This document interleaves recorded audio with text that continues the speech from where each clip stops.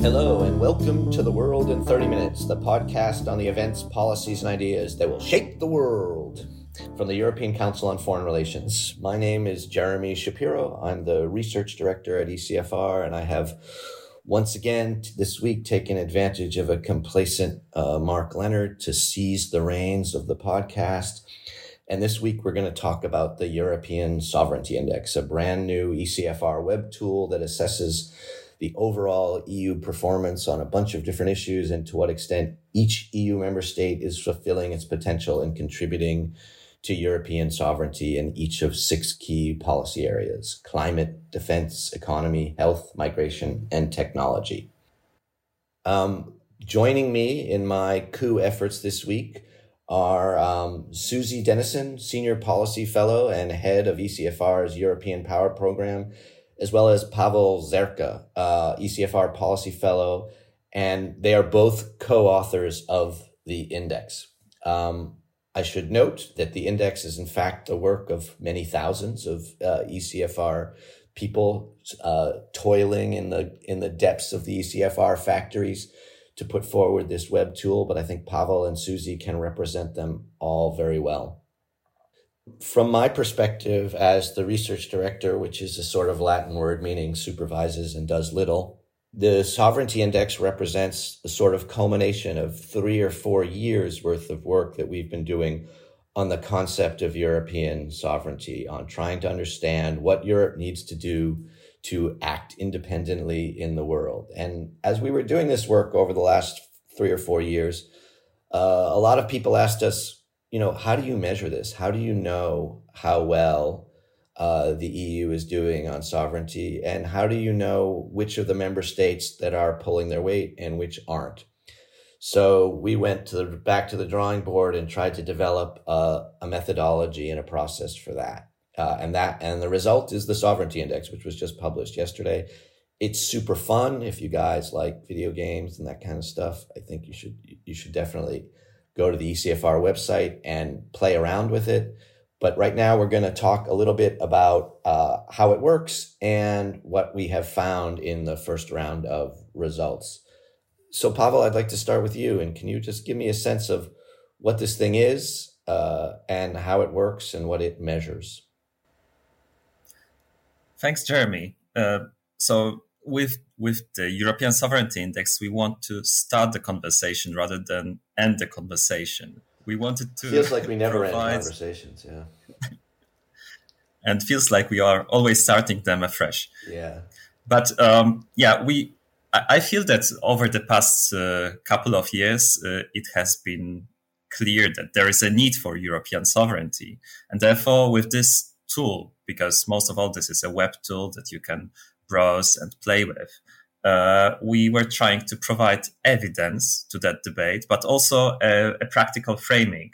So in order to measure European sovereignty in those different fields, we also had to define how we understand that sovereignty. And we didn't want to define it in a close-minded way as Europe retreating from globalization. So we focused a lot on the concept of complex interdependencies.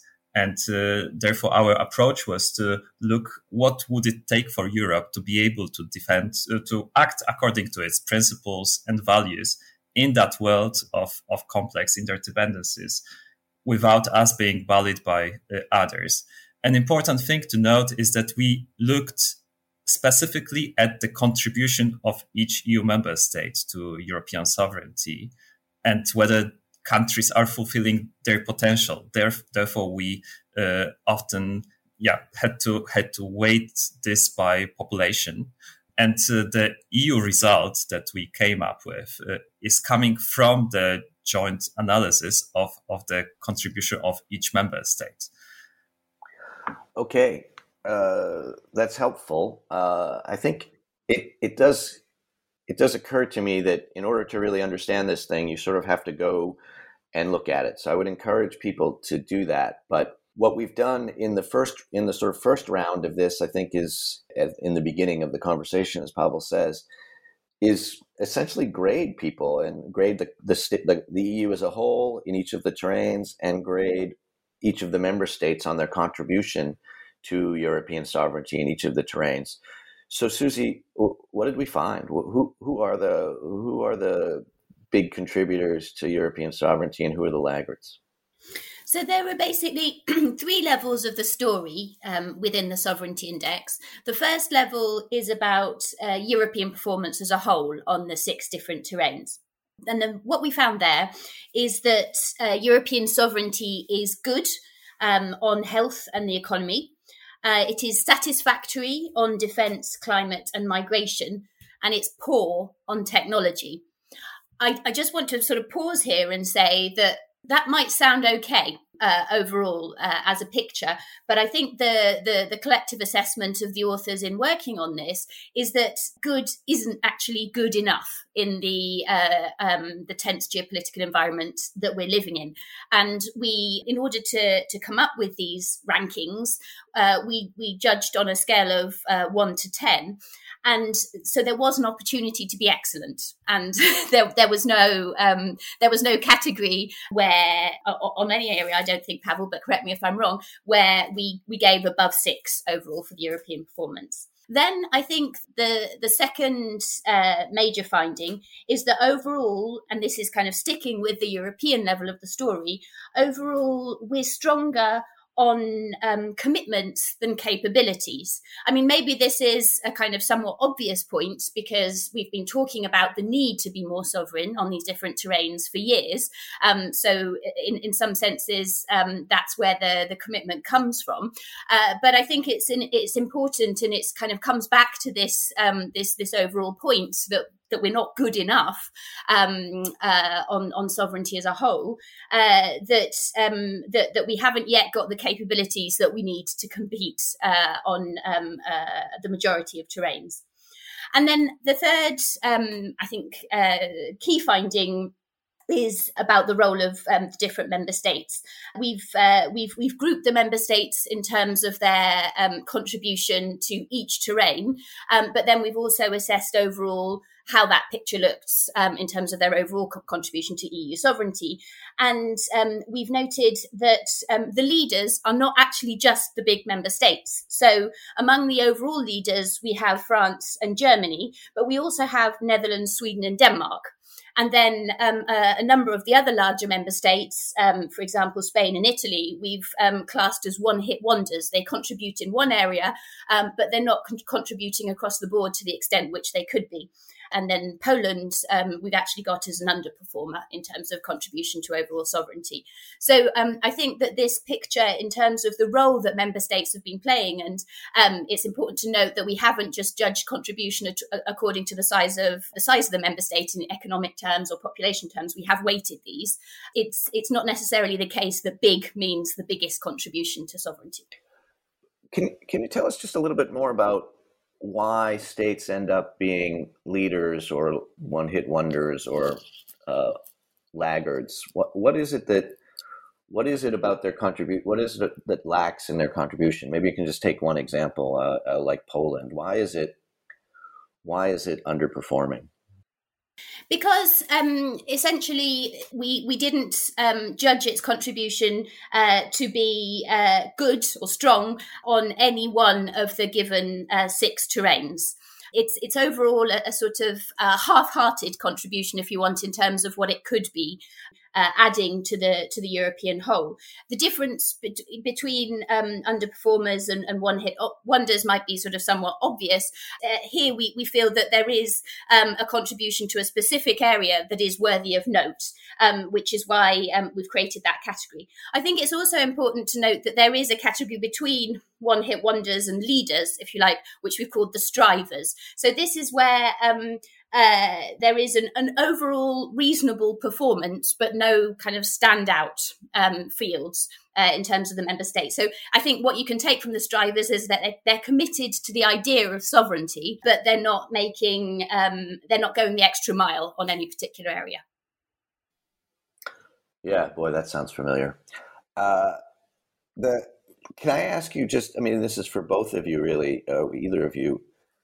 Do either of you sense that what we're measuring here is their commitment to sovereignty. So Poland, for example, is underperforming because it doesn't think sovereignty is important and it's not interested in it?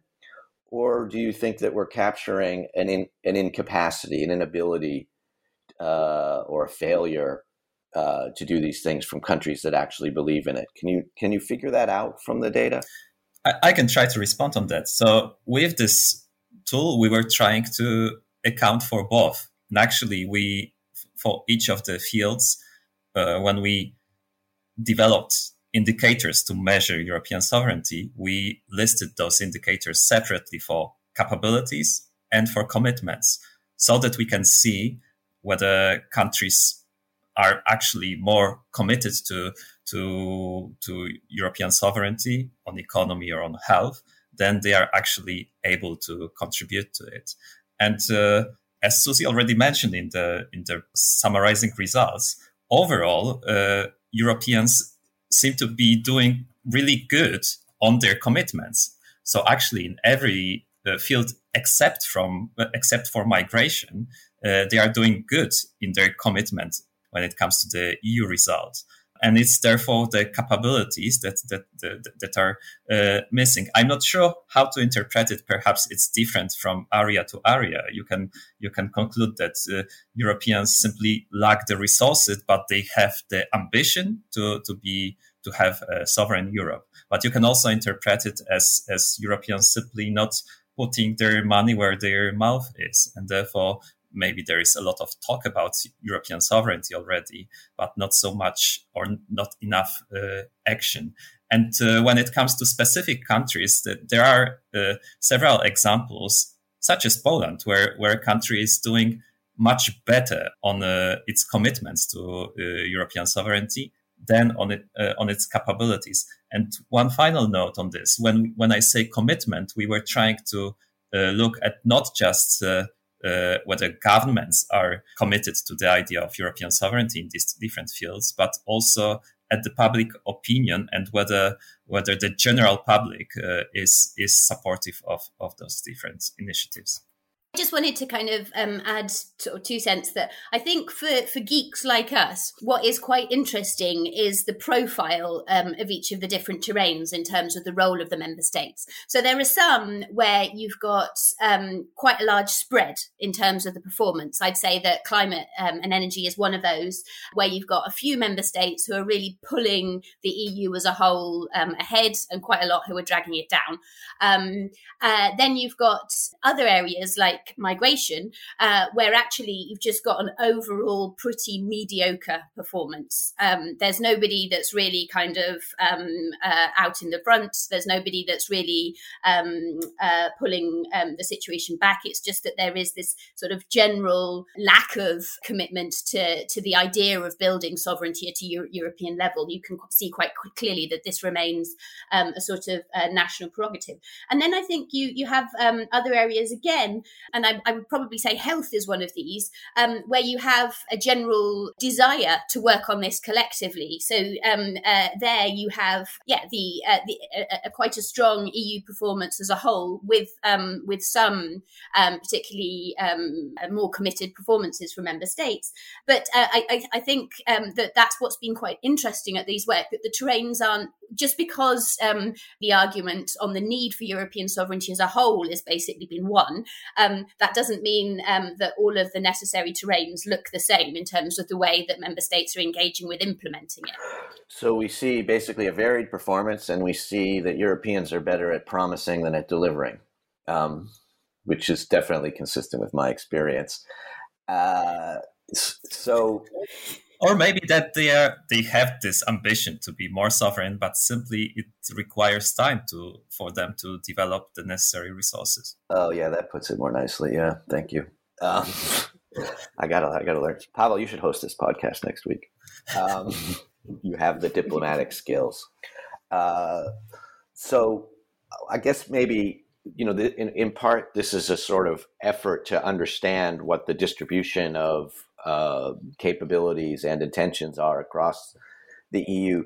And, we like to talk in the EU about these various sort of camps and systematic divides. Do you guys see any sort of systematic divides across categories of member states, large versus small, east versus west, that kind of thing? I think I should take this question as a representative of the East on this podcast. Well, Susie's a representative of the UK, so she can definitely take it too. But go ahead, Pavel. I'm also French. I'm going to talk about security.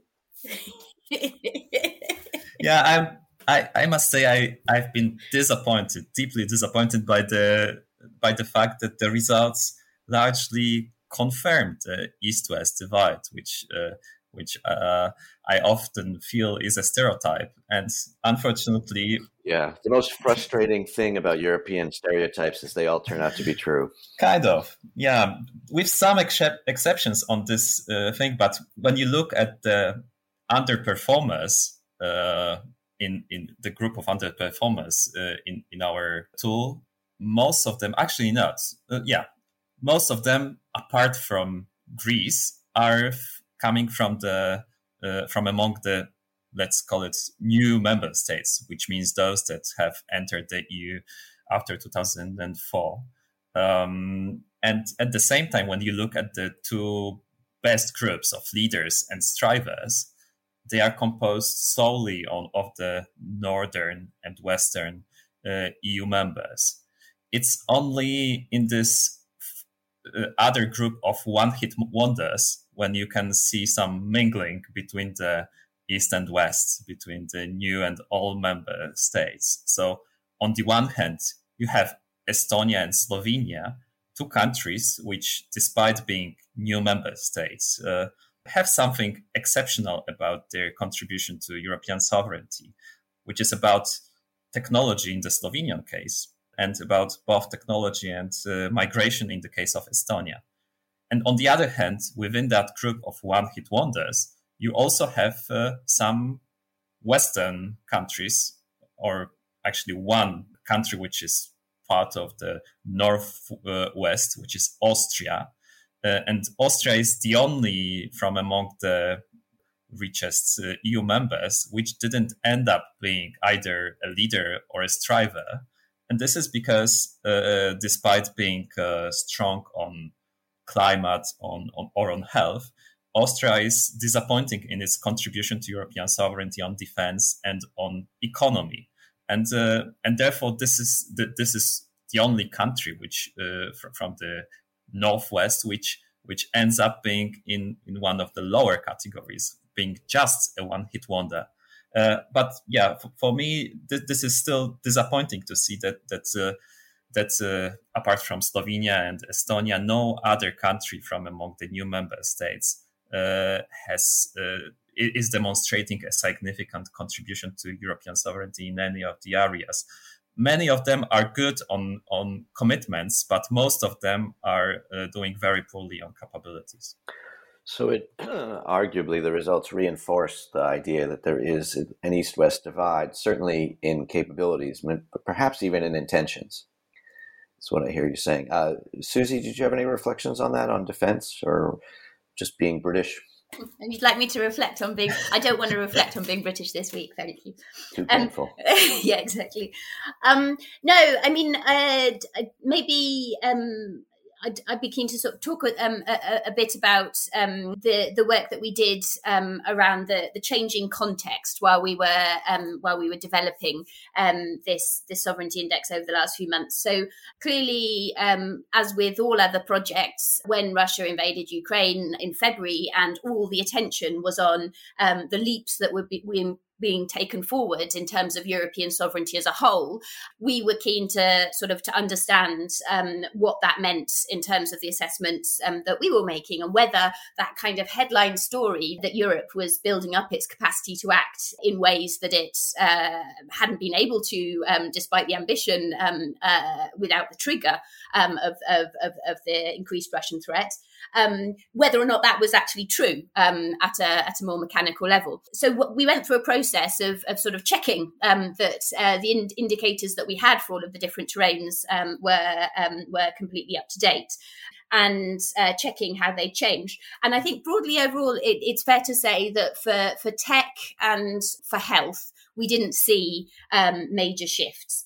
What was quite striking, sort of looking at the overall results, is that the attention has basically been on economic sovereignty, I think, in terms of the sanctions packages that we've been able to build up, and then the security dimension as well, obviously in terms of Europe's ability to cooperate more closely around engagement with supporting Ukraine militarily and so on. And what's quite interesting there is that you can see that the reason we've been able to do that on the economic front, and the reason that story is true, is that the groundwork essentially done. There wasn't a huge change in terms of the indicators that went in, but the picture was already there that Europeans have sort of been doing their homework in terms of the ability to act collectively on the economic front.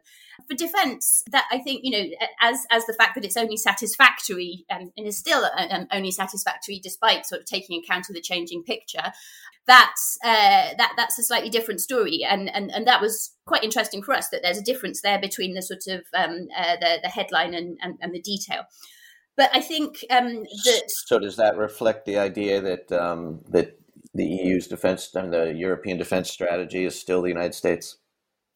I think to some extent that's been the other part of the sovereignty story that I think has unfolded in the current crisis. That although we're doing much better on pulling together to take responsibility for our own security, we've also seen that undeniably we're still very much dependent on the US. So the idea of complete strategic sovereignty is still, perhaps further off than ever. But I think that I don't want to. Sorry, I don't want to let you escape your Britishness altogether, Susie. I mean, has Brexit affected this? Has Brexit weakened Europe's capacity to protect its own sovereignty, or has it not affected it? We took the decision that what we were looking at with this index and the indicators going into it are about EU sovereignty. But I think that what we've seen in terms of the cooperation around the response to Russia with the UK has actually been that has actually shown that can still work under pressure when it's necessary. And so to that extent, I don't see the fact that we're only satisfactory on the security domain as being a Brexit effect. I see that as a kind of a separate story, if you like, because I would argue that So it's not your fault, is what you're saying? So it's really not my fault, no. Yeah, Pavel, is it her fault or not? No, definitely not my fault. I need to add that specifically in the field of defense, we were looking at not just EU initiatives to strengthen European sovereignty in that area, but at all the other initiatives as well, even if they are not specifically within the EU framework. And also, while defense is an area where Europe is not doing particularly well, and it's also an area with the highest spread between the best performing country, which is France, and the worst performing countries, which are really poor in that respect. We still see... Who's the worst performing country in that respect? Let me have a look. Is it Poland? Come on, say it's Poland. No, of course not. Of course not. It's Ireland, Hungary, Croatia, Malta, but also Sweden. But we can see that defense is, from the 6 areas that we have analyzed, the one where probably the most is changing right now, with several countries planning to increase their defense spending, with Denmark having just voted to end its opt-out from the EU defense, and with Sweden and Finland on the way to join NATO. So if we were to repeat that exercise in a year from now, I believe that the results would change the most in the area of defense. So Vladimir Putin is once again doing his part to increase European sovereignty. He has probably done more for it in the last several years than any individual alive, with the possible exception of Donald Trump. Just to disagree with you, Pavel, though, I think that migration would be another rival for how much change we might see over the next year. And I also think climate would. And I mean that in a sort of, on migration, I think we've seen big steps forwards in terms of cooperation around at an EU level, implementation of the Temporary Protection Directive and so on. And I think, the jury's still out whether that will emerge into something that is longer term migration sovereignty and buying into that, or whether it's particular to the current situation. But I think we may see progress in that area. And I would also say that climate may move in the other direction, given the broader energy context, where I think that, our ability to think about energy security in a broader sense, which encompasses climate, will be absolutely critical as to whether or not this is an area that we slide backwards on. Well, that's good, because that sort of segues into my next question. And clearly we need to have some sort of sovereignty cup where we bet on next year's results. And so you can both come back a year from now. I'll once again steal the podcast from Mark, and we can see which one of you was right. But what I wanted to ask in that regard is what is the future of this thing? What are we planning to do with it in coming years? And what do you think will be the advantage of repetition? Before the repetition comes, I think that as I said earlier, this is a conversation starter. So this is supposed to steer the discussion about where the weakest links are in the Europe's edifice of sovereignty. Name and shame. No, but it's not. I think that for countries that are underperforming, it's particularly interesting to hear why our index shows that they are underperforming. Where could they improve? Name and motivate is what you prefer. Yeah, perhaps. And also for countries that see themselves as leaders of European sovereignty, like France or Germany, it can still, and which turn out to be leaders according to our ranking, they are still doing poorly in some areas, and therefore there needs to be a discussion on why and how could that be improved. And also within the Brussels bubble, I think that the discussion can be useful on how those differences in the performance of EU27 affect Europe's capacity to be sovereign in those different fields. And I really believe that after this exercise, we are able to show that every field is kind of special, and therefore that European sovereignty means something different and requires something else, whether it's health, climate, or defense. And we're not going to go on the record and say we're going to do it again next year, but we are going to do it again. We're all very tired at the moment. It will be easier to do it in future years, but we're not necessarily going to commit to doing it in a year's time. Oh, I see. That's a staff motivation technique more than a plan. Yeah. I get it. Okay. That all seems fair. It's definitely, I think it's definitely useful to start this conversation. Sometimes I feel as if the EU is just one or two conversations away from sovereignty. So this will advance us, I'm sure. Great strides. I think it would be good actually if you could, since I know that this was a real labor and a work of many, if you could just run us through who else worked on this project, just so we can give everybody a little bit of credit for what I think is an enormous achievement. Shall I start? Pavel and Jana Pulirin spearheaded it intellectually as a project. The authors of the different terrains, apart from myself and Jana and Pavel, include Raphael Loss, Anthony Dworkin. On the tech side, Rika Franca, who is currently on maternity leave but did a lot of the work before giving birth, and Julian Ringhoff. So that's the sort of the core writing team. Gosia Piakowska has been working working right from the beginning of the process on the data and research, and has been responsible for a lot of the analysis that has gone into the findings. Charlene Runge has also been supporting from Berlin the research side as well. On the graphical side, Chris Eichberger has been doing an amazing job turning the ideas into something understandable and these huge data sets into something beautiful. And Juan Retina has put that onto the web.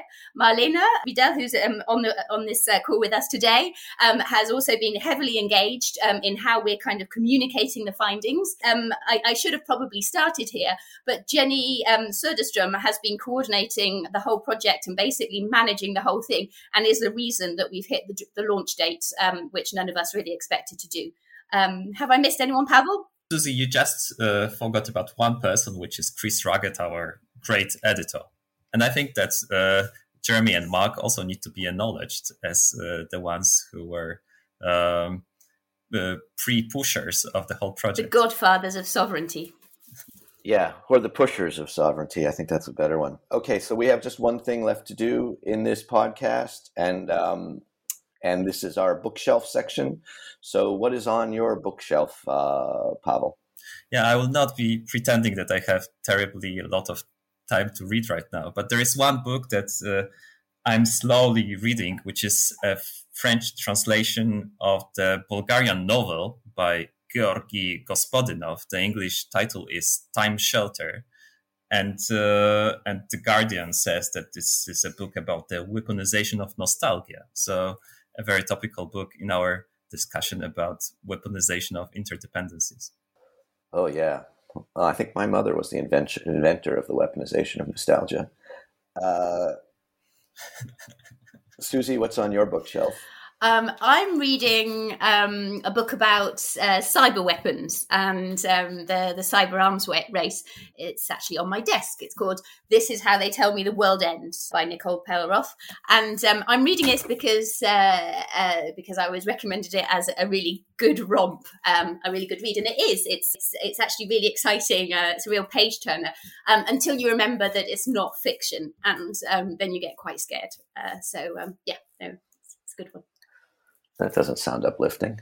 I'm reading a similarly uplifting book by Matthew Continenti, which is called The Right, the 100-Year War for American Conservatism, which is about a sort of history over the last 100 years of the Republican Party, and seeks to understand how the Republican Party ended up with Donald Trump. Which is almost as apocalyptic as what you just said, Susie. So thank you for everything. We will put a link to all the publications we mentioned on our website at ecfr.eu. I want to say a special thank you to all of the contributors that we mentioned to the European Sovereignty Index, and I also want to thank the Mercator Foundation, who helped support the work, and without whom we could not have done it. If you enjoyed listening to this podcast, please do let other people know by writing about it on your social media page or ours, or just writing us a nice email would be good. And above all, please give us a good rating and review on whichever platform you use to download this podcast. But for now, from Susie Dennison, Pavel Zerka, and myself, Jeremy Shapiro, it's goodbye. The researcher of this podcast is Lucy Hoppenthal, and the editor of this week's episode is Marlena Riedel.